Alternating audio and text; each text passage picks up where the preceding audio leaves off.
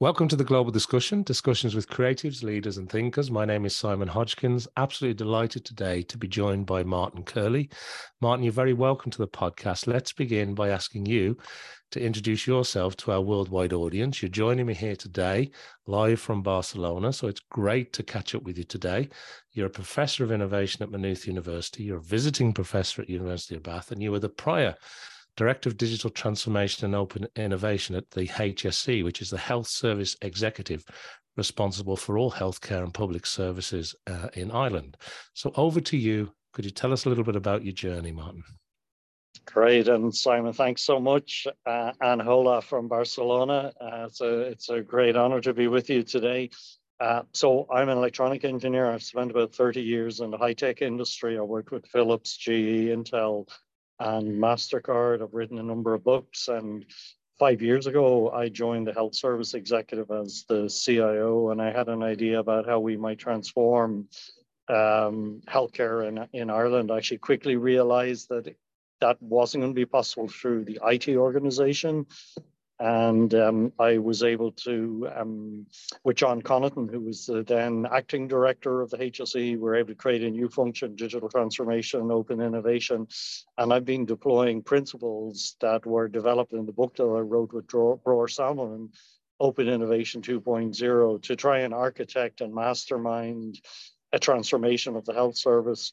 We made remarkable progress. We worked with clinicians, we worked with patients, we worked with administrators, and we had a network of living labs deployed across the country with some really phenomenal results, like 10-time reductions in heart failure admissions, 10-time reductions in respiratory admissions. But ultimately, I was involved in a culture war.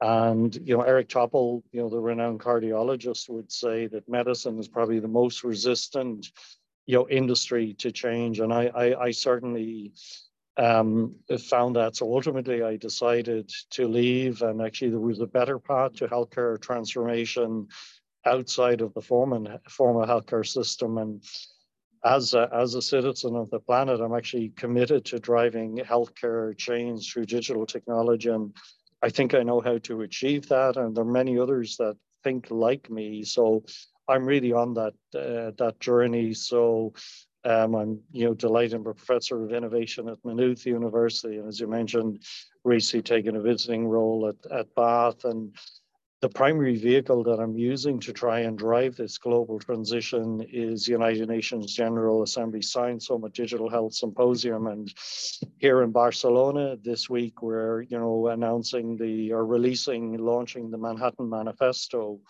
And we have 50 global signatories to the Manhattan Manifesto. And it's 12 guidelines to help governments and health systems transform using digital.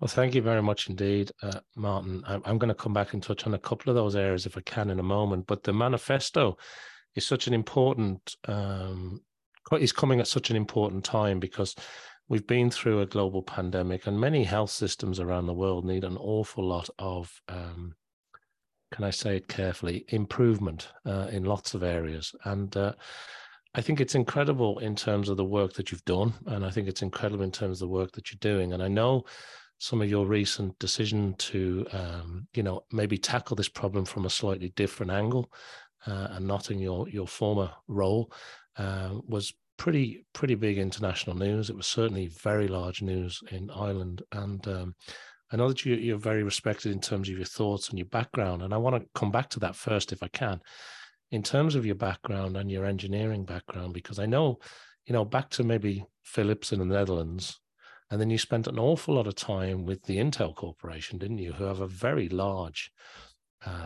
facility operation, I suppose, in Ireland, whether it was as the global director for IT innovation there, or as the vice president and senior principal engineer for Intel Labs in Europe. So that must have been a very interesting journey, because I think you were there in total for maybe, I don't know, what was it, 10, 15 years? Actually, 25 years. 25 years in total at Intel, was it? It was phenomenal. I loved working for Intel, and I had a particular affinity with one of the Intel CEOs, Paul Ottolini. He had a fabulous vision, which was that Intel would create and extend computing technology to connect and enrich the lives of everybody on the planet. And that really spoke to me. I'm very much, purpose driven, but it also makes economic sense.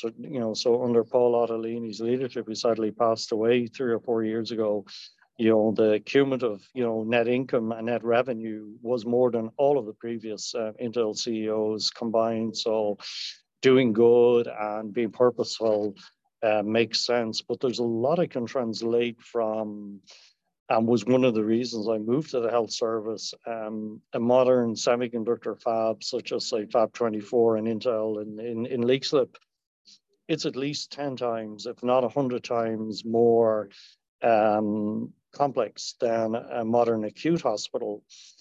And there are problems and technologies that were deployed 30 years ago that we developed, were deployed in Fab 10, and those capabilities are still not present in modern day hospitals, at least in Ireland. So if I can give you one example, Simon, today we probably have about 3 million medication errors a year in Ireland. So that's one medication error per patient per day. And in some cases, that actually can be very problematic. And, some cases people can die. And as you may know, in the US, the third largest cause of death is medical errors. But when I joined Intel in Phoenix, Arizona in 1992, we had a problem in our factories. We had a misprocessing rate of about 3% of our wafers. And depending where those wafers were in the manufacturing cycle, every time you did that, you blew away $1 million or €1 million. But the problem if you make a serious medication mistake is not about money, it's about actually people's lives. But by developing software we call the station control software, we were actually in less than 6 months able to eliminate completely misprocessing. So we were always able to make sure, manufacturing and healthcare is like a manufacturing process. You need to have man, machine, material, and method all synchronized. So, in early 1993, we had eliminated all misprocessing.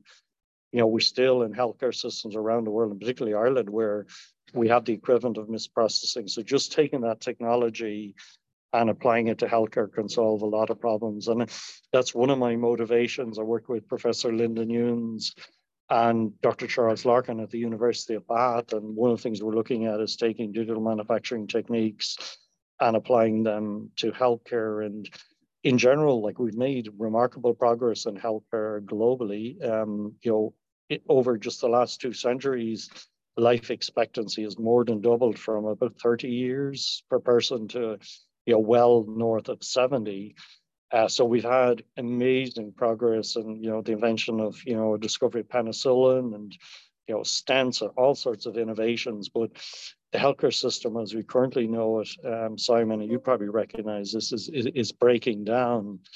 And, the deployment of both digital technology and digital manufacturing and, techniques like Deming and Short advocate statistical process control, these can drive remarkable improvements. And I think we can look to Thomas Kuhn. He wrote the book, The Structure of Scientific Revolutions. And what he argues is there are periods of complete discontinuity in science where the normal model breaks down. You get a model crisis, and that leads to a new paradigm. And I think that's exactly what we're seeing in healthcare around the world, whether it's, the Financial Times or Time Magazine. There's an interesting article a couple of weeks ago, senior US doctor saying it's not the workload that's, fatiguing us and, destroying our morale. It's the fact that we're working with a broken healthcare system. There's very little hope. People see workload going up, people are getting older, the demand is going up, and there's nobody coming forth with solutions. So what I've been advocating is trying to make healthcare reform very simple and, create a mantra, which is just 6 words, and to use this to, globally align, accelerate, and amplify health efforts or digital health innovation efforts. And we call this Stay Left, Shift Left, 10X, and maybe you can explain that very briefly. So Stay Left is about using digital technology to keep people well, or if you need rehab or have a chronic condition, that we can do this best of all from home. Shift left's about moving patients as quickly as possible from an acute to a community to a home setting. And then the last piece is probably the most important, is the idea of 10x that, and what we've observed in a network of living labs in Ireland, and we've been validating this with the University of Bath, every time we deploy digital technology to healthcare, which is information intensive, and we use an exponential innovation methodology, we call that the OI2 living labs, we're seeing 10 times better, 10 times faster, 10 times cheaper, 10 times higher volume. It's absolutely, remarkable. You might have heard the expression, come at the hour, come at the man. Well, in this case, it's come at the hour, it's come at the technology. And I see, Simon, 3 Copernican shifts that must happen and can happen and are happening. The first is shifting from an illness system to a wellness system. And today in Europe, we spend 97% on average of our budget on illness and just 3% on wellness. But the returns are massive. They're 10x more if we invest in wellness. And can you imagine a bank or a venture capitalist putting 90%, 97% of the funding into the lowest performing part of the portfolio? It's insane, but that's what's happening. But this isn't to say that we don't need hospitals. Of course we do, because people get sick, people have accidents. We're actually going to need mostly a different kind of hospital, which is the second Copernican shift. We're going to move from hospital to home. So already we have technologies, and one example is from Wear, a Scottish company. They have a small credit card device that I wear on my arm, and you can get better vital signs in your home than you can actually in any Irish hospital, and they're continuous, they're real time. We can alert on these. So nobody really wants to go to a hospital. I do have an aunt who likes going to a hospital. She hopes she doesn't watch this. But most people want to stay at home. And the good news is we can treat people at home as good as, if not better, than in the hospital. And we can do, home intravenous IV. We can, do home, chemotherapy. So that's the second shift. And the third shift is an incredibly empowering one. And this is moving from doctor knows best to patients know best. Patients spend most of the time caring for themselves, but in the past they weren't really educated. But now with new modes of patient education, with the Internet of Things, like very simple things like blood glucose meters, I've been experimenting with one myself, and I've learned remarkably, what not to eat to drive my blood glucose level high. But what I observed is just doing some exercise directly after eating really stabilized my blood sugar. And I just came across a book last week. I was actually in Gran Canaria, and it's called La Revolución de la Glucose, or the Glucose Revolution. And it's some very simple techniques, if people were educated, could really stabilize blood sugars. And the research is showing that blood sugar levels are not just an issue for people with diabetes, but blood sugar levels that aren't controlled can lead to earlier onset of dementia and all sorts of different conditions. And if we can just educate people, so this third area of the patient taking control, now it is co-creation. We always will need doctors, but if we think about the determinants of health, just 10% of health outcomes, and there's some really good research on that, are driven by clinical efforts. And again, we're investing almost all of our budget into clinical care, and clinical care has been hugely important. In the last 50 years, we've driven massive life expectancy improvements due to that. But actually, the big returns are elsewhere. So exercise and nutrition are 40% of our health outcomes. Our genomics are 30%. Environmental and social conditions are 15%, and so on. And healthcare is just 10%. So we can educate patients, and movement is music. Our movement is medicine. That can be really important. So the combination of IoT and educated patients, I think we could add 2.5 years of healthy life to everybody on the planet, for the next 20 years. So you and I, Simon, if we use these technologies, we follow these better regimes, we could add 10 years to our lives, and we could do that for everybody in the planet. And about 50% of people on the planet don't have access to care, and digital is going to make it much more affordable, much more accessible, much more consumable. So I think the future is really exciting, but we actually have to make a decision as a society and as a political decision that we actually want this transition. It just makes complete sense. So that's what I'm pushing for, and that's why I'm working in digital healthcare. Well, listen, that's wonderful, and you've made some very, very important points there. I certainly like, from illness to wellness. And when you talked about it, looking at it from a business perspective, would you invest all your money in the bottom part of the equation? That's quite interesting. And it reminded me, I reflected back to, I don't know if you knew the gentleman, but there was a Northern Irish businessman, Jerry Robinson, lived in the North, and he had a TV program. I think it was with Granada or ITV back in the days in Europe, which was, Can He Fix the NHS? And this TV program showed a little bit behind the scenes at the complete disconnect between, now I'm going back quite a few years, but the complete disconnect between sort of modern technology, business processes, a different way of thinking or looking at it through a different lens. And it was sort of this battle between the status quo, the institution of healthcare, and a government wrangle, which seems to be probably raging as strong as it ever has today. And that program was probably back in 2007, something like that, Yeah, and I do recall it. And the tragedy is we have the technology and people want it. What I've made of my business is, every week to be out with the doctors, the nurses, the patients, the physios, and the pharmacists. And we created a national masters with 8 universities, and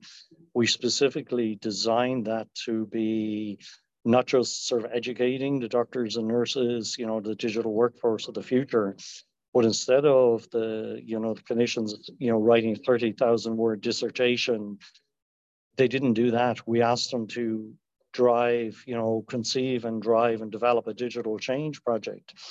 So we now have a mechanism. We've had over 50 digital change projects driven into the Irish healthcare system, by our clinicians, and it's been fantastic. But as an innovation professor and as an innovator, resistance is normal, and there are things you can do though to design for adoption. In fact, that's one of the key patterns, Simon, in Open Innovation 2.0. So you design for the user experience, you design for utility, you design for ubiquity, and very much having the users part of the, be that a patient or a pharmacist as part of the process. And you can actually design solutions that are really compelling and they really target the pain point. So we did that in multiple living labs. We're in digital dermatology with, Owen O'Reilly, and remarkable results like the waitlist in St. James's for dermatology were reduced 60%. We think we could reduce the number of deaths in Ireland in skin cancer by a factor of 10x, from 1,500 a year to 150. Now, 150 is still too many. And, if we continue to deploy these solutions, we'll get that down even more, because early detection is so important. And then the idea of these solutions that are 10x, like, we have 1,000 patients in virtual respiratory wards. These are cystic fibrosis patients. They're patients with COPD, and they're being able to stay at home. For a CF patient, a huge risk is going into the hospital and picking up hospital-acquired infections. So they can stay at home, but they are saving, in a study with Michael Malley in Galway, Dr. Michael Malley, over 950 euros a year just on travel costs. So these are multifactorial benefits. They're all 10x, and yet they're being resisted and not adopted. And I think we can do much better out of the system. People like Helen Bevan in the NHS, she was the transformation director, and she talked about the idea of a culture war. There is the command and control of the old world versus, the networked organization. And ultimately, the network is going to win. Now, some hierarchy is still necessary, but despite the fact that we designed for adoption, we designed these solutions with doctors and nurses and patients, despite the fact that we're very clear, 10x benefits, 10 times faster, 10 times better, 10 times, we met extreme resistance from just a small pocket of people, typically non-clinical administrators. And I said on Virgin TV, these are people who value power over purpose, over progress, and over patience and people. Ultimately, digital has to win because it's going to affect everybody, all of us, you, I, our families, our friends. So the idea of Stay Left, Shift Left 10X is a national digital health strategy. It's not just about health, but it's about enterprise and economy, and it's about sustainability. So working with Leo Clancy of Enterprise Ireland, we think we can, have a 10x increase in digital health exports from our SMEs. And again, we've made remarkable progress in, just 3 or 4 years. 4 or 5 years ago, we probably had 1 or 2 digital health SMEs that were able to penetrate the HSE. And last September at the United Nations General Assembly, we were able, together with Enterprise Ireland, announce the first 25. So a playbook of 25 Irish digital health SMEs that most of them didn't exist 4 years ago. COVID became a remarkable enabler. And these now have solutions, deployed across Ireland in living labs that are delivering 10x benefits. But the economic returns, in the work that we're doing at the University of Bath, and I had done a preliminary analysis myself, and the numbers were so good, I had to go to someone else to say, look, let's validate this. So we've been working with the health economists led by Dr. Charles Locker in the University of Bath. And what we're routinely seeing, for example, for our vital signs automation solution, 1,100% return. For digital ultrasound, we're seeing about 3,000% return. And incredibly, for our virtual respiratory ward, we were seeing more than a 10,000% return. And this is amazing, but it's also a real paradox because unfortunately, Ireland has the highest rate of respiratory admissions in the world, or in Europe, and we have almost the cleanest air. And now we have a solution that can keep all of those patients at home, but it's not being, deployed. There's such reticence and slowness to adopt it. So, and the case of vital signs automation solution in Ireland is also a very difficult one because this is a great technology. It catches deteriorating patients much earlier. And in effect, because what we've seen, we've been working with David Toohey, who's the CEO of Synchrify, and they have great data. They've deployed extensively with NHS in Scotland. And what they've seen on average, at least a 15% reduction in average length of stay. And this directly turns into increased capacity. So having worked through the business case with David, we think we can provide new acute capacity through better use of digital and information at least 1/100th of the cost of providing a new bed in Ireland. So in Ireland, it costs about €1 million to procure, and deploy a new bed. It costs about 300,000 a year to staff that.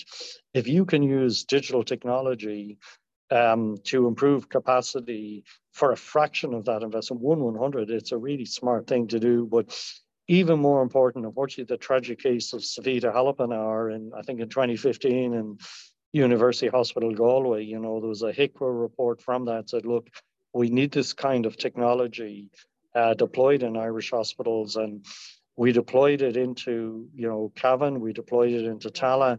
And now there is a program to deploy it into 20 wards across the country, but it is just so slow. Like we deployed it into Tala in 3 weeks, but the purchase order was signed a year ago. And I was just talking to David Toohey 2 or 3 weeks ago, and it's only deployed in 3 hospitals now. The third one, St. Luke's in Kilkenny, it proved so valuable that St. Luke's themselves said, okay, we're going to deploy this into all our other wards. And that's currently underway, but relying on this central hierarchy, the HSE to do this. It's just too far removed, and there's a culture issue and there's inertia. So we have to do things differently. There's an awful lot to unpack. There's an awful lot to think about. And again, to me, looking at it, I'm no healthcare expert, obviously, but the technology has advanced significantly. To me, I'm likening it, and it's probably a bad example, but it's like you mentioned the pandemic where people just had to work from home. We had to figure out a different way of doing business. And it sounds like, from the way you described it, that a lot of these technologies and sensors and in-home care can actually give you a better read than maybe being sitting on a ward taking up that bed. And the other thing that really stands out to me, as somebody who's experienced this through my own family, is there's a huge shortage of beds. We've probably been through, at the time of recording, one of the worst periods in Irish history in terms of lack of beds, lack of healthcare availability. The frontline workers seem to be trying the best they can. Everybody seems to be frustrated with the service, and people are left waiting, on trolleys, or even if they're lucky enough to get a trolley, some of them left on chairs for many, many hours. And it is an extremely frustrating situation for anybody who's experienced that firsthand, whether personally or through their family members or loved ones. But also, when I hear you talk, it seems like a lot of these solutions are available, but are being rolled out. And it's that slow, almost glacier rollout that really seems to be able to bring some significant results. And you're talking, 10,000% improvements or 10x improvements, or, the numbers that you're throwing out are quite staggering. So hopefully we'll get to address that. But just in summary, because I do want to squeeze in a few more questions before we run out of time. What do you think is the next step? Obviously, you're working at a United Nations level. You're a huge advocate in terms of making this work. And, I can see the connection between your engineering, the IoT type argument, and how these smart devices can give you a real read, regardless almost of where you are on the planet, whether you're an Irish citizen or an Irish user of the Irish healthcare system in this case. But where to next? I mean, what for you when you look at it from your perspective, because you've got extremely in-depth knowledge, having both worked inside and outside of this huge challenge that we're faced with. What's next? Where do we go?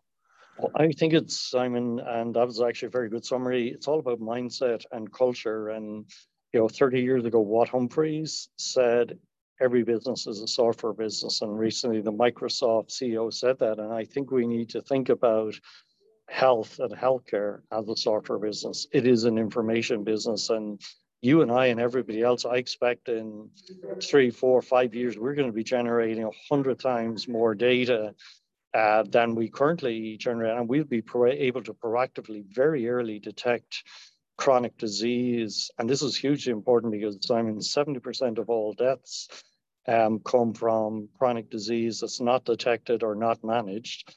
In the US, 90% of all costs comes from chronic disease. So by purely taking an information age approach and treating health as a software business, we can do remarkable things. But it's very much about mindset and culture. And, what I would question, I think there's a massive opportunity for non-government players to come in and be successful. We're on the cusp of a remarkable change because, the numbers I'm throwing at you, and they're real, 1,000% return, 800% return. They're strong commercial returns, but the returns in terms of actually extending and saving human lives, they can't be ignored. So if we look at a parallel, and whole genome sequencing is a massive opportunity. I mentioned 30% of our health outcomes are driven by our, genetics.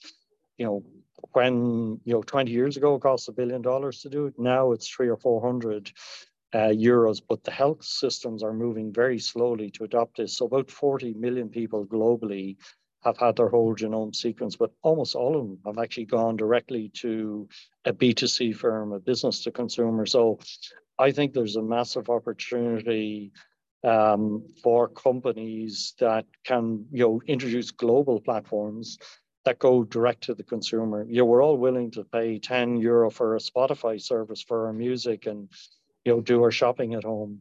I think actually consumers would be willing to pay, not huge amount, but some amount for actually having a managed health service. So we all have, or we don't, many people have financial plans. They plan for life.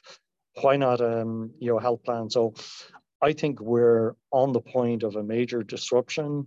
Unfortunately, the healthcare system, the government-run healthcare systems, and there is a lot of goodness in them. I wouldn't want to say, look, there's fantastic clinicians, there are brilliant administrators, there are great services, but the technology is enabling something completely new. And the OECD published a report 2 years ago, healthcare in the 21st century. And what they said is, the culture and the processes and procedures, they were developed, were forged, and they use the word forged, I think deliberately long before the digital revolution, came.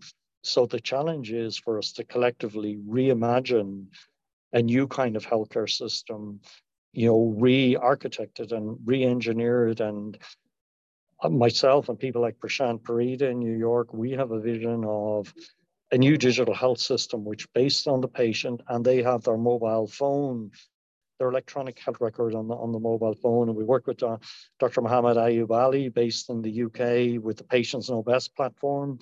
He was a clinician that had a rare disease himself, and he developed a platform. Now more than a million patients have their own personal electronic health record. And when you're empowered with that and enabled, and when you're educated, that's how we're going to, leap forward. So, Michael Porter talked about, the 5 forces shaping an industry, and what is going to happen is power is going to shift to the consumer. We have a consumer experience for music, for banking, for retail. We need that in healthcare, and I don't think it's going to come from the government organizations. There's absolutely still a role for the government organizations, and they provide vital infrastructure and vital investment. But ideally, I would like it to come from a public-private partnership, but it may come from a private player that just provides a solution that's so compelling, that's so convenient, that it'll just get adopted. But yeah, it's entirely impossible. We can all live longer. One of my colleagues, John Shaw, he's the CEO of Carillon, and he says, people will look back in the future and say, what were people thinking in 2023 when our cars were better instrumented than us as humans? We know when we need an oil change. We know when our tire pressure is down. We know when the brake pads need changing, but we don't know this. We find out too often. We find out too late in A&E. Oh my gosh, you have a stage 2, cancer diagnosis, or you've got hypertensive crisis, and we have all the technologies. It's affordable at consumer prices. So what we need, I think, is a global effort. And maybe just to think about, you might have heard the expression, Simon, let chaos reign, and then reign in chaos. And why I've been advocating stay left, shift left 10x is we have this, this Cambrian explosion of digital health innovation. It's like the Californian gold rush. It's hugely exciting, but at the moment it's not directed in one direction. And Richard Jones, one of my president of C2AI, he talks about, if you're not doing something that's stay left, shift and 10x, you shouldn't be doing it.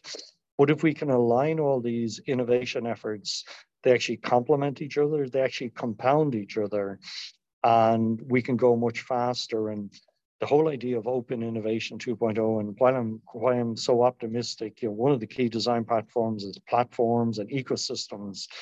And what the research is showing, that the dynamics that normally might take 30 to 40 years to play out in an industry can be achieved in 7 or 8 years using platform ecosystems. So this is where you have a common platform and you've massively distributed innovation, parallel innovation. It's also you massively shared risk and massively greater return. So by using a common platform and a common lens, we can go much, much faster.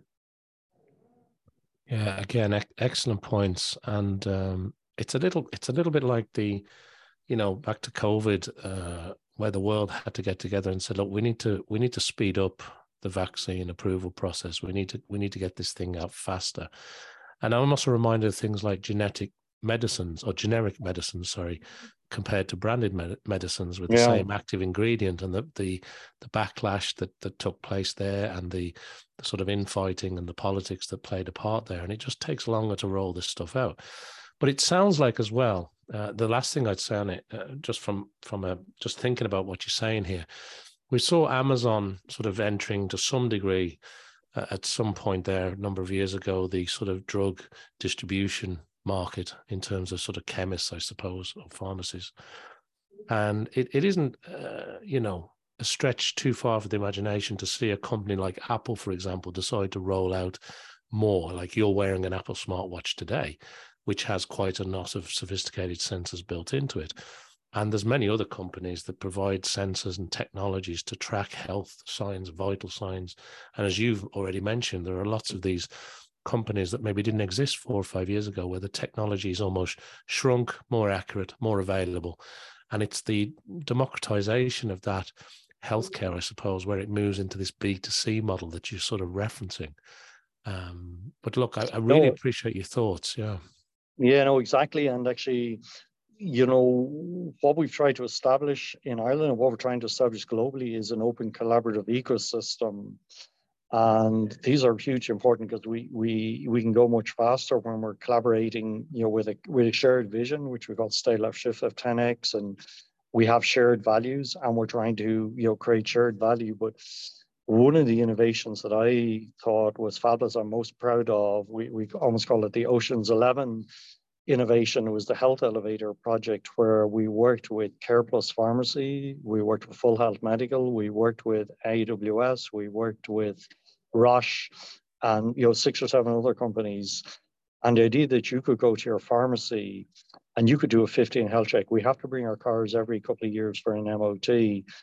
That every year you could go to your pharmacy in 15 minutes, you could get your bloods done, you could get a HbA1c test, which is for diabetes, you get an AFib test, you get a peak flow for respiratory, and a number of other tests. And in 15 minutes, we could do that analysis. Now, it takes 24 hours. We're working with Eurofins to process the bloods, but in 24 hours, you would get a personal electronic health record. You would get a report identifying what are the risk factors, and you'd also, and actually it's a Fitbit, you get a Fitbit or similar device, which would allow you to manage, your health much better. And we could do all of this for about the cost of a PCR test. This is a solution that unfortunately was blocked by these non-clinical administrators. And Ireland could be the first country in the world where every citizen every year gets a personal health check and has the tools to self-manage. And what's really important is what we found, Full Health Medical are the company at the core of this, and they've done, tens and maybe hundreds of thousands of these medicals in the UK. 1 in 5 people have a critical risk factor that's identified. In fact, in our living lab, several people had to go direct to A&E because, we saw problems that immediately warranted attention. But if we can, 1 in 5 people have a problem, every year or two that you leave this problem, the costs go up 10x, and the pain, and in some cases it leads to death. And diabetes, for example, is particularly tricky. People lose, fingers and particularly toes. So there's a real opportunity. I think you've been working, for example, with John Carroll, who's the CEO of Care Plus Pharmacies, and he shares this vision, an 80 stack pharmacies.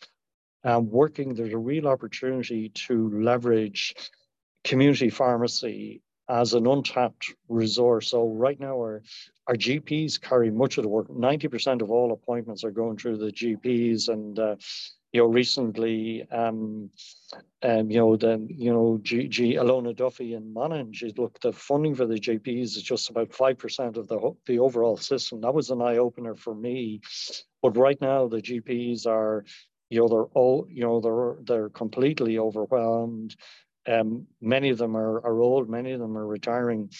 But if we could shift this workload to the pharmacists, this would be phenomenal. It also solves the problem for the pharmacies, because there's quite an issue with young pharmacists who are unsatisfied and are leaving. But if we can have them operate at the top of their license, they conduct this 15-minute test in each pharmacy. And each pharmacy, by law, needs a consulting room. We would massively, rebalance and bring the system more into equilibrium. And one of the reasons, Simon, I'm so hopeful, Ilya Prigogine, he was a Nobel Prize winner, but he said when a system is far from equilibrium, as is our healthcare systems, small islands of coherence have the ability to transform the whole system. So what I'm imagining is we're going to have a metamorphosis by doing these small changes all aligned with stay left, shift left across the health system. We're going to have a metamorphosis, and from a caterpillar to a butterfly, spontaneously at a certain moment, we're actually going to see a new form of system emerge, and that will be a new digital health platform that puts the patient at the center. That we can increase hospital capacity by a factor of 10x because people are being treated in their home, and is going to extend lives and ameliorate suffering, because something interesting has happened. Even though life expectancy has dramatically increased, and that's marvelous, the percentage of our lives that we spend healthy and unhealthy actually hasn't changed much, and we can do a lot about that. So there is the opportunity, every child, and John Shaw talks about this today, a citizen charter. Any child born today could reasonably expect to live to 100 years old and live out most of that healthily. And I think we would all want that. Yeah, I couldn't agree more. And yeah, you maybe, I mean, the Fitbit, for example, I mentioned Apple Watch, but that was acquired by Google for a few billion only a couple of years ago. But there's also this huge opportunity, isn't there, for these small, medium-sized, agile businesses that are really at the forefront of this new health tech, if I can maybe use that phrase. And it seems as though that this is happening anyway. It seems like it's going to win out ultimately, because it kind of has to. And when I think about, just in an Irish context, I know this is an international audience, but just in an Irish context, when your population's gone up by a few billion, you don't have any more beds, and this stuff isn't rolled out, it becomes very difficult. And the backlog, whether it's at the GP level or the A&E level, at the hospitals, it's a real challenge. So yeah, it sounds like there's both a huge challenge still ahead, but a huge opportunity too, and I don't want to lose sight of that. And maybe, Simon, if I could give a couple of the opportunities, some really exciting things that that are going on, but also to mention when COVID happened, there was two things. It became a big bang disruptor, because there was so much fear, and necessity was the mother of invention. But secondly, the people that are innovation blockers actually were too busy doing something else. So they weren't in the way. And one of our most senior politicians recently, said to me, "Mark, look, there are people that make careers out of blocking, and you don't want to actually get their backs up, because they'll block even more. But we have to go around them." But just a couple of technologies that are going to change the world. Head diagnostics, David Van Zuidam has a technology which was originally the technology discovery was, originated from St. James's Hospital, something called ocular microtremor. And David has developed a device. It actually, you shine it into your eye, and in 3 seconds, it will give you an indication whether there's early onset of a neurological disease using this OMT technology. And we want to introduce that into our health elevator check. So one of the additional things that we would do when you go to the pharmacies, you get a 3-second test. It'll say, gosh, there could be early onset of Parkinson's or Alzheimer's. Now, the thing is, right now, we haven't figured out how to cure these diseases, but we can absolutely slow them. So if there's the early onset of something, there's a lot of things we can do. A technology that we introduced with PMD are based in Cork, Respirosense. We put it into 23 hospitals. We worked with Professor Richard Costello. The first weekend COVID was in Ireland, and we were able to quickly see that we could get 12 hours notice of a patient desaturating. So in some cases, this was life-saving, or we could avoid an intubation in ICU. But we've recently had a pilot in Donegal with Antoinette Doherty and also with the Professor Vera Keatings, and we've taken very sick patients who have COPD that on average were hospitalized once a month. But now they wear this technology at night, and Vera Keatings and Antoinette can see if a patient is deteriorating. They can activate a rescue script. We've had 100% success. So since the pilot started, we haven't had a single patient hospitalized because we're able to detect deterioration and intervene. So this is saving hospital beds. It's actually saving lives, and the patients want to stay at home. And one other technology, there's 5 or 6 vital signs I'm involved. I help advise a Portland, Oregon-based company called Matusi. Mark Alexander is the CEO, and a lot of these new innovations come from patients having problems. So Mark had a bad car accident, and the physio was very difficult, and he developed with the physio a new body area network which measures something called ground reaction force. And this is a way of actually measuring something that previously wasn't being able to be measured. And now if you go to a physio with a problem, it could be a back problem, it could be a knee problem, you're able to actually do some tests, and it indicates to the physio actually what the prescribed treatment and what they found. And for Mark included, the physio that he was getting was actually making the problem worse. But with this new vital signs, and we're actually talking about this as a new vital sign, a 6th vital sign, ground reaction force, we can have much faster paths to recovery, and it's cheaper, of course. So, and digital ultrasound is going to be hugely important. In Ireland, as in many healthcare systems, heart failure is the #1 cause of death. In Ireland, we have an 18-month waiting list for an echo test.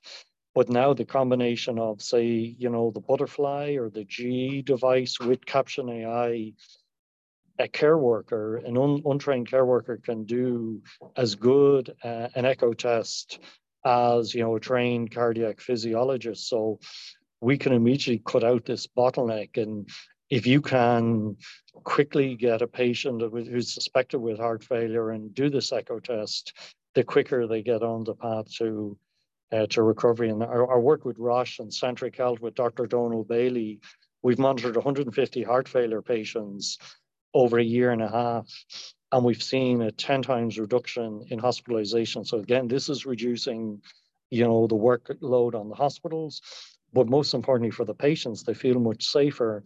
And instead of them having maybe 8 appointments a year with the cardiac, they're monitored continuously. There's a nurse line where we're looking at their weight, we're looking at their SpO2, and we've just had, I think the only hospitalization we've had is when we detected a problem with a patient, we gave them a new script, or they were given a new script, and they waited 3 days to actually, get it dispensed and applied, and by then they needed to be hospitalized. But the technology is there. We just have to decide to do it and implement it. Thank you so much indeed for sharing that insight and those opportunities. It's been a great discussion, and I could talk to you for weeks on end about this stuff because it's great to hear your views and opinions on this. But I do want to change gears just a little bit and just ask you a little questions just for our worldwide audience to find out a little bit more about Martin. So I wanted to ask you just a couple of quick things before we end today. And obviously, this is a huge area that requires an awful lot of cutting edge thinking, the latest news, the latest technologies. How do you onboard information? How are you keeping abreast of what's happening? Is it through meeting people, reading books, listening to podcasts, downloading white papers? What does that world of learning look like for you, Martin?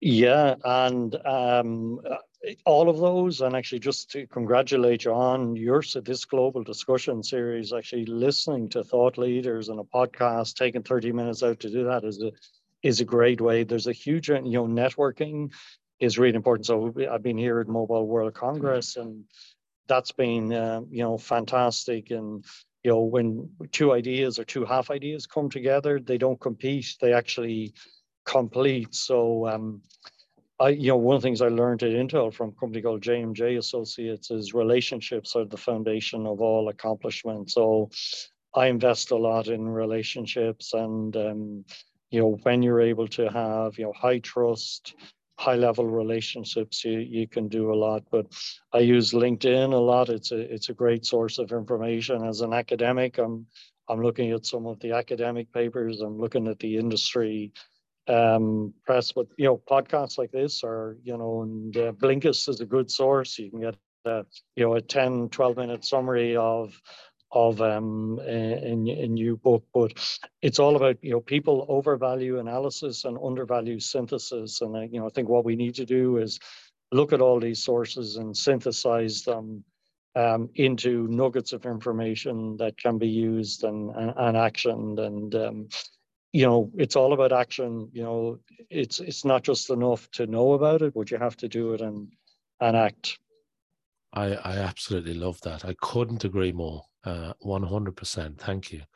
The other thing I want to ask you is, you've mentioned a lot of smart, clever, active, forward-thinking people, as we've been discussing here, the healthcare situation and the advancements in technology and development and solutions. But when I ask you about your life, your career journey, back to being a child, in your childhood, or something that happened to you in Barcelona this week, who do you admire? What people have inspired you? Who stands out? What do you think about when I ask you that question?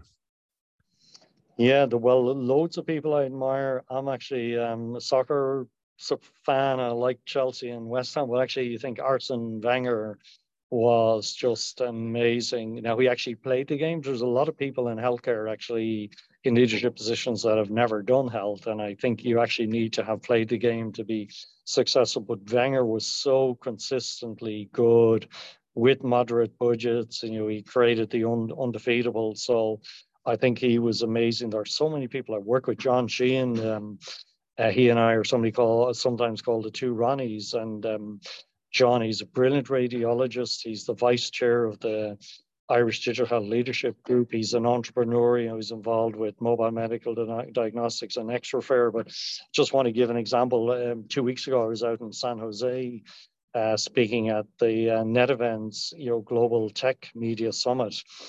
And I just got a message from John's wife. Oh my gosh, John has had a bike accident, and he came off his bike, but his Apple Watch actually was able to immediately send a message. John has had a hard down to his wife and to other colleagues, and a couple of hours later, John was transformed from being a doctor and entrepreneur. Actually, he was a patient.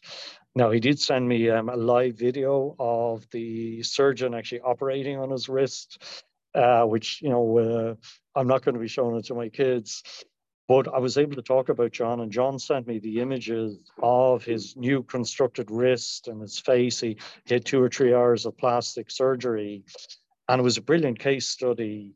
I think the man is made of steel, but we're able to use this as an exemplar. Here's John. He's a doctor. He's an entrepreneur. He's had an accident.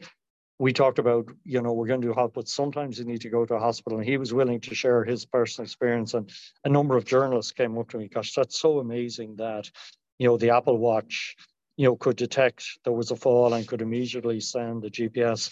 Another person I admire, for example, is Jeff Martha. He's the CEO of Medtronic, and a really good man, really smart man. I had the opportunity to have dinner with him, and he was telling about conversations, that Medtronic are having with some of the smartwatch manufacturers, and they have a device called a link, which can detect very early, the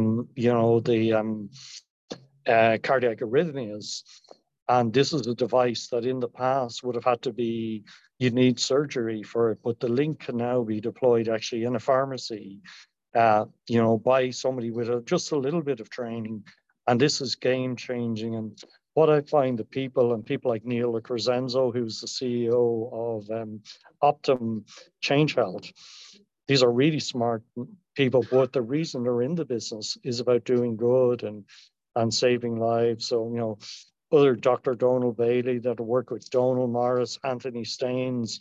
We have some fantastic people. I've just been with Anne Mon Johnson, who is the CEO of the American Telemedicine Association, and she flew out from Washington, D.C.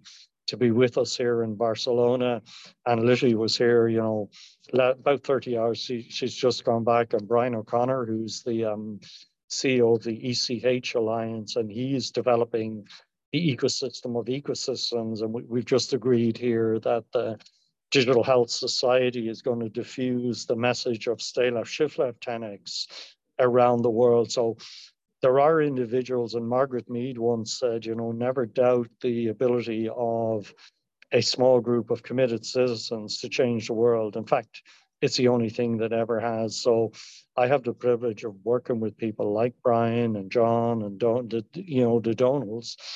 And Gary Boyle, who's an amazing patient advocate. Gary has an amazing story.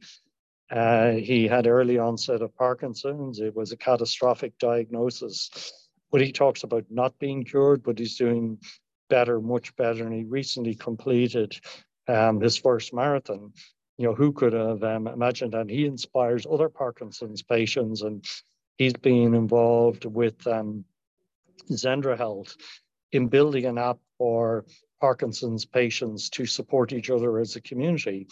And this is going to be very important. You know, patients like us, patients that have heart failure, patients that have Parkinson's, they can share experiences and they can share breakthroughs. So I've met, there's some really fine people in healthcare that are altruistic. And I had the privilege of writing a book with Professor Piero Formica of the University of Bologna, and it was about a new culture of innovation towards an altruistic economy. And I believe we can be profitable, but it's very powerful when we have purpose, and it's about progress, and it's about people. And ultimately, I think that's where business will go. You know, we talk about ESG and sustainability, but when businesses have purpose and they make a difference to people's lives, people will buy their services, they'll be really profitable, and it's such a great win-win. Because I think one of the key issues, and work a lot with, honor of working with Professor Elizabeth Teisberg of UT, the University of Texas, who wrote the book with Michael Porter, Redefining Healthcare, and they talk a lot about value-based healthcare, but they say that in healthcare, too many people get paid more to do the wrong thing. So as we look forward, you know, I think there's two main things we need to fix in healthcare. And Larry Keeley, Larry's, the innovation principal at Dublin. And when I was at Intel, I had Larry come out from Chicago to Intel Sacramento. He gave an amazing talk that was really influential in changing Intel's innovation strategy. But the insight he shared was that, and he published a great book called The 10 Types of Innovation. Many companies at that time, Intel and BMW, were focused mostly on product innovation, faster, cheaper, better. But his insight was that was the area of lowest return, and the area of highest return was in business model innovation and in network and ecosystem innovation. And in the work that I'm trying to drive with the open collaborative ecosystem, A, we're trying to use the ecosystem to innovate, but B, we're trying to innovate the business model. And if we can create the Spotify business model for healthcare, that's going to be a winner. Yeah, that's some excellent points. I suppose one quick question, if I can, just on, I suppose, universal healthcare and providing healthcare for everybody. What about the question, Martin, about, well, if I can afford to pay for healthcare, then I'm going to be okay because the future is this subscription type model. What about people that are less fortunate? What about people in, places or countries where maybe, the income just isn't there, or they're not on the same social economic rung? How do you balance that between providing universal healthcare for everybody and a pay-to-pay type model? Yeah, well, I think, Simon, that actually is the most exciting and the biggest opportunity. So something that existed for a long time is something called the inverse care law, which is essentially the people that need healthcare are the ones that can afford it most. And what you just described is the opposite. The people that most need it can't afford it. And I think it's similarly to the way that cloud computing has democratized, entrepreneurship. digital healthcare is going to make things a lot more affordable, a lot more accessible, and available. So the fact that you can do, when we learned older people can, do a healthcare test at home. So my dad, thank God he's still really fit, but, he was able to do his, his antigen test at home. And, these technologies are coming fast and thick. We can do them much cheaper. So I think there's two major opportunities. One is on the affordability and accessibility. So if you're in Nairobi and you have access to a smartphone, you can get as good a care as somebody that's sort of, in a very nice district of Washington, D.C. We're going to be able, because of the scale of industry and the marginal cost of software approximates to zero. Once you get over a critical mass, we can make these solutions affordable, accessible, and available as long as you have, a smartphone and you have connection. But the other big issue that, can be fixed is variability is a massive issue in healthcare. And I sometimes talk about Russian roulette. A lot of doctors are great and, nurses, and if you get them, you get great care. But sometimes there are people that don't have the right knowledge, or actually probably more the cause is they're only working with 16 or 70% of the data. So if we can provide a personal electronic health record that has all of the data, it's got your live data, what are your live vital signs, doctors are going to, and nurses are going to make better decisions. So eliminating variability is going to be a great opportunity. And we can codify high fidelity digital care into digital. So no matter whether I'm in Johannesburg or I'm in Barcelona or Berlin, everybody's going to be working off the best of practice. And Professor Jeffrey Braithwaite, he's a colleague that collaborates with us on the Manhattan Manifesto. He talks about 60, 30, 10. They're the three numbers you need to know about healthcare. 60% of care is in line with best practice. And this comes back to the Russian roulette. 30% actually is wasted, and 10% of it is actually harmful. In fact, something like 1 in every 6 or 7 medicines prescribed in a modern day hospital are actually counteracting the side effects of a drug or some sort of, medical error. So I think codifying in this high fidelity, high quality, digital, medical pathways is going to be, a really exciting development. Yeah, thanks for sharing that. What's the best advice you've ever received, Martin? Well, the best advice of, lots of good advice. I didn't always follow it, but when in Ireland school I read Hamlet, and Polonius said to his Laertes, as sure as night follows day, be true to thyself. Then thou canst not be false to any man. So I think you have to be true to yourself. And ultimately, when I left the HSE, I had to be true to myself. And then the best advice, what I try and give, what is at Intel, we established this as our motto, just very simply: dream, dare, and do. So dream it, dare to do it, and actually just do it. And, some things might look hard, but once you take the first step, you're on your way and you've got momentum.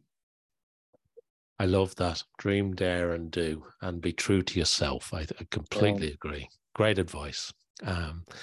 Look, last couple of questions before we wrap up today. As you look forward over the next 6, 9, 12 months, how do you go about planning that? What's on your roadmap? What are you hoping to achieve? What does that look like for you?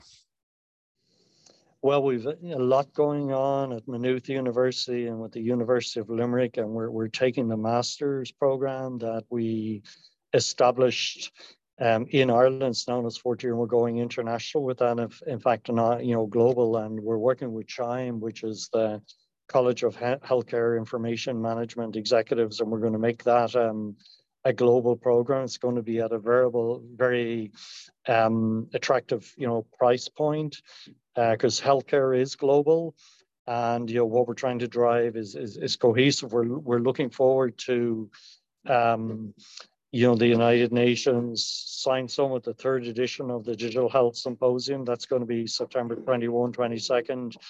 We're looking at a digital summer school at Maynooth University. And so pleased, we're really hopeful that Dr. Jerome Adams, who is just the most recent Surgeon General, first Black Surgeon General of the US, he's going to be one of our keynote speakers. So many things to do, and I'm working with quite a few, health tech startups, like Matuzi. Have a fantastic opportunity, going to help one of the Canadian provinces with their digital health strategy. So it's really exciting, but what's going to be most important is working with a network of committed and smart and really nice people. Life is too short to work with nasty people, and I'm really privileged to be working with smart people and nice people that the common interest is at least as important as their own self-interest. So the future is bright.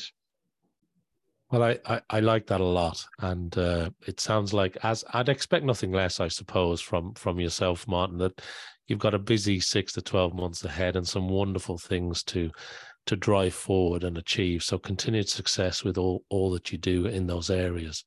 And I suppose the last thing I wanted to ask you, if I can, is there anything that we've talked about an awful lot there? We've covered a lot of topics, but is there anything else that you'd like to maybe raise or just share with our audience before we wrap up? And also, and probably importantly, if people want to find out about some of the great work that you're involved in, some of these things that we've been talking about today, where's the best place to send people to connect or to find out more?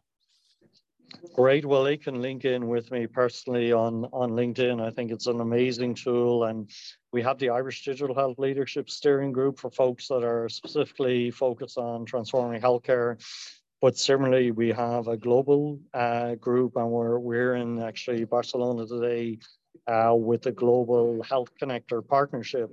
And we've had, we've thought leaders from around the world here, and they can get involved with that movement. I would say, Simon, it's a privilege. And again, congratulations on the global discussion series. It's actually, it's really dense information, and you create thought leaders, and I'm honored to be part of it. But we've made so much progress as a human society over 20 years, 200 years. Life expectancy has gone from 30 years to 75, even more than that. But what we know from the US is how much you spend on healthcare isn't the best predictor of outcomes, because the US is now spending 20% of its GDP on healthcare, but its life expectancy is flatlined. In fact, it's actually gone down in the last couple of years. And the number one, modulator or, predictor for healthcare is actually taking a systems approach and a management approach. So we need to completely re-architect the health system, and we probably shouldn't talk about healthcare systems, and we should just talk about health. But we also need top-class management in that, Deming, who was credited with transforming the Japanese manufacturing industry after the Second World War, he says 85% of the problems are management. So we need top caliber managers and leaders that are purpose-driven at the top of our health systems. And I suspect now, Franz Johansson wrote a book, I think, called The Medici Effect. And the breakthrough innovations happen at the intersection of disciplines. And I think the thing that's going to change healthcare isn't going to come from within the industry. It's going to come at the margin. Something that worked in retail, or whoever creates the Spotify for healthcare is going to win. Well, that's a nice point for us to end on today. Thanks so much indeed for sharing all your insights, wisdom. And it sounds like, despite challenges, the future looks very, very bright. So thank you very much indeed to Martin Curley for joining me today, live from Barcelona. It's been a pleasure to talk to you as always. Thanks to everybody who's been watching or listening to this episode around the world. Make sure that you like, follow, subscribe, do all the things I need you to do to help support this podcast. And I hope you'll join me back here for more discussions with creatives, leaders, and thinkers. So thank you so much indeed, Martin. It's been an absolute pleasure to catch up with you again today. Great. Thanks so much. Adios. Good luck.